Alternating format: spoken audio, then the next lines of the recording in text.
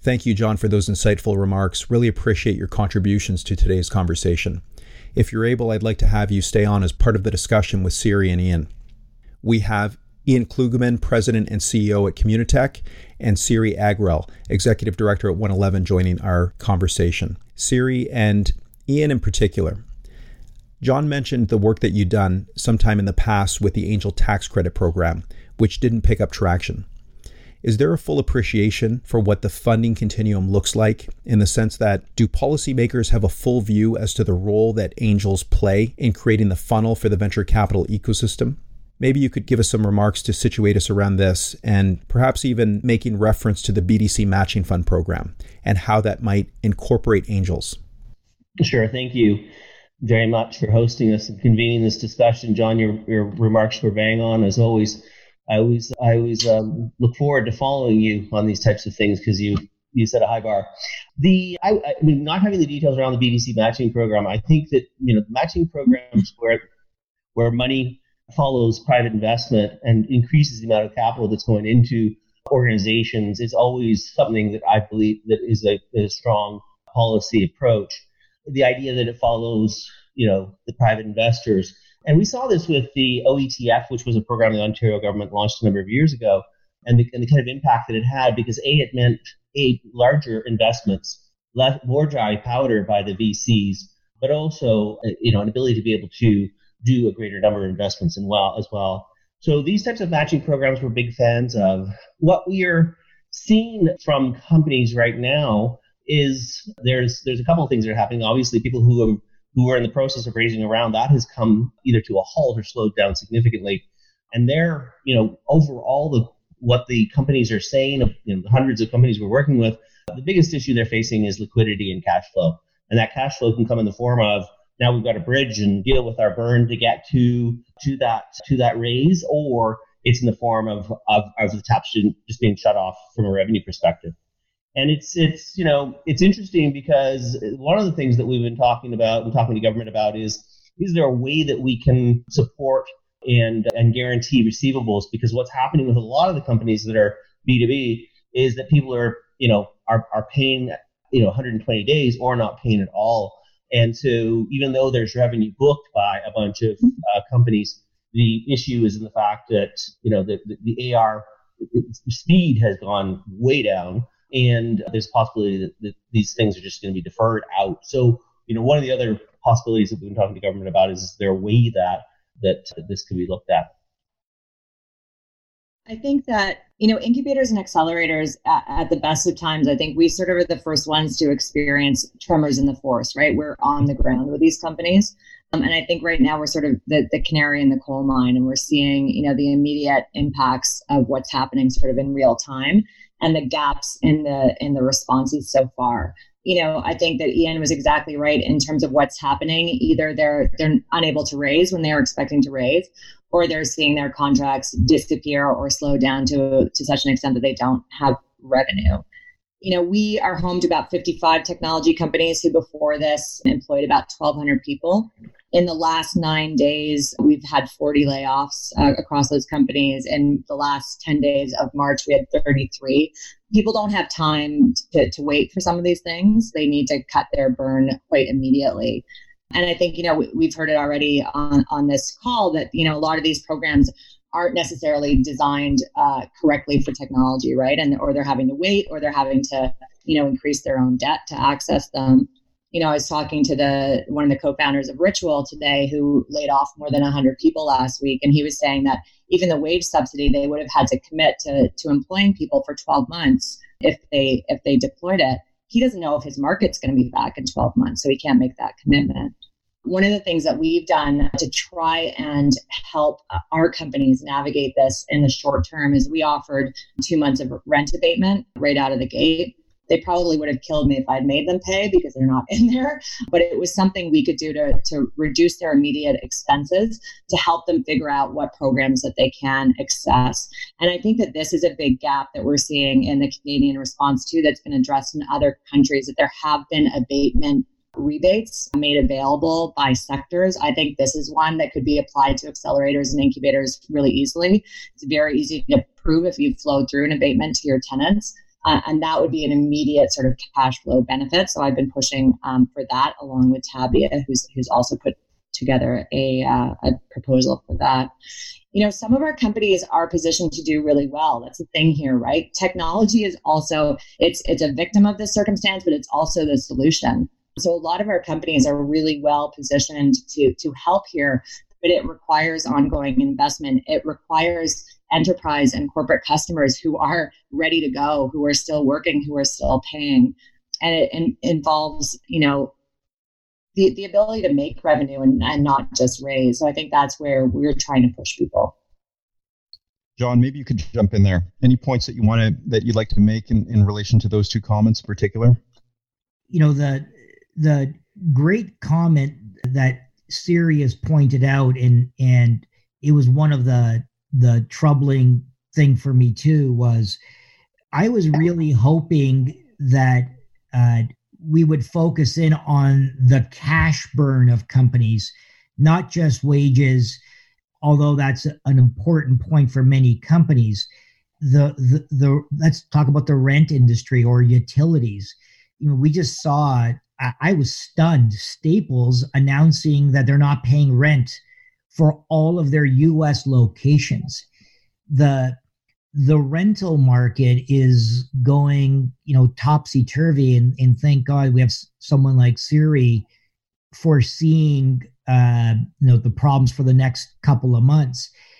And yet, a number of the SMEs are renting from other SMEs as well. And the cascading problem is they've got to pay mortgages on their property, which is not being abated. Maybe they're being deferred, but not abated. So you can see the cascading issue. And just like what Ian pointed out, and it was part of the strategy that Ian and I started with maybe 10 years ago when we were really trying to invigorate the ecosystem, you got to start solving the problems at the smallest companies and on individuals first, because those problems then cascade and become problems for the larger companies.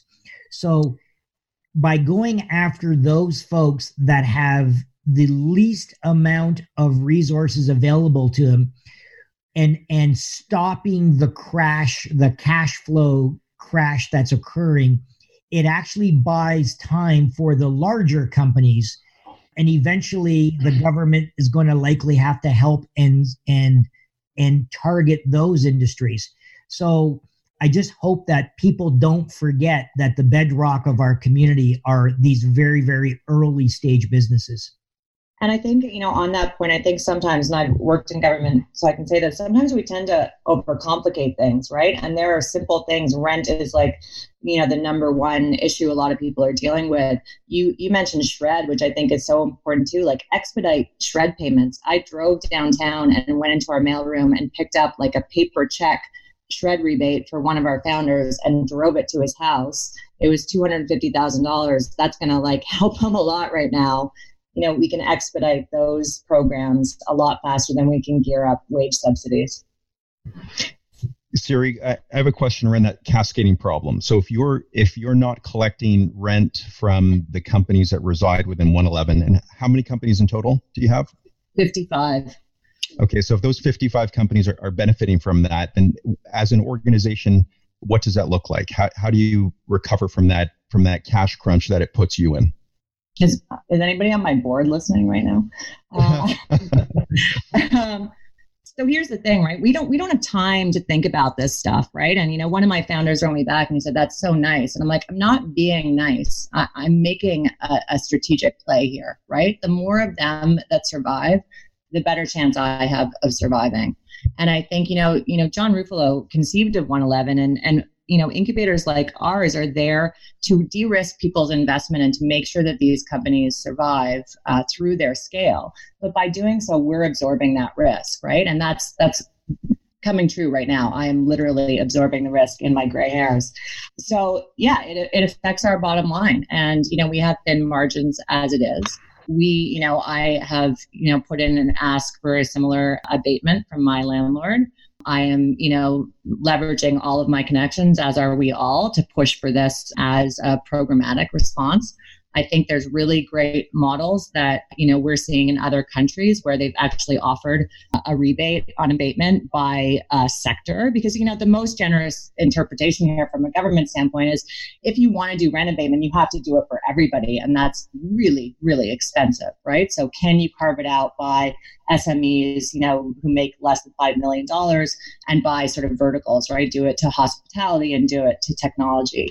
But yeah, I need an abatement too. And that's part of the conversation that I'm having. Yeah, there's one other thing I'm going to throw in the mix here. The conversations that we've been having, and I'll go back to, John's opening remarks where he talked about the need to, sort of freeze or keep safe, get everybody to some point in the future, bridge so that we don't lose, the investment in the startups that begat the scale-ups, which give us the, potential growing great Canadian companies at scale. And there's a whole bunch of conversations happening around that. And I think that the good news is that everyone is committed to that same cause. Everyone is saying we need to find a way to help these companies bridge. And I think the only thing that's getting in our way is that speed wins in times of crisis, and we need to make sure we're moving fast to get there.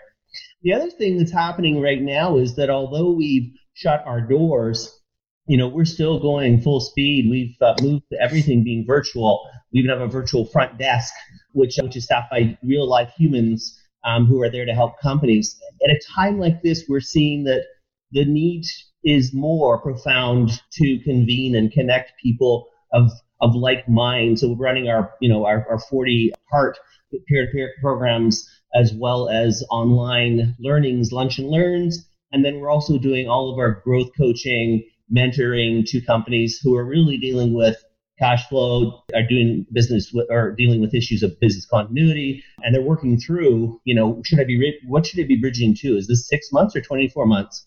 And do I need to, and what would look like for me to move to some sort of fundamentally different revenue model or business model? Lots is happening. We're also working very closely with a lot of companies who are pivoting to play a role in the COVID battle that we're under. If I could add as well too, I'm getting constant information on the fly. Dana O'Born from CCI, so she has confirmed that one of our members have now received the shred credit with no audit whatsoever. Yay! Yes, so it's the first one. And if you go onto the Slack channel, we actually have the pipe into CRA and the shred leads to forward them to the folks who will actually get you the cash without audit. So this could be a huge thing for people who are on the phone. Get your shred done ASAP, get it over here, and this could be a lifeline of support. And this is one of the easiest ideas because the government was going to give this out to you anyway. Amen. And make sure that you check the box for like direct deposit and not paper check, because I'm not going to pick up anybody else's checks for them. On Ian's point too, I think, for the angels listening, we have remote programming going as well. I know Mars and DMZ do too.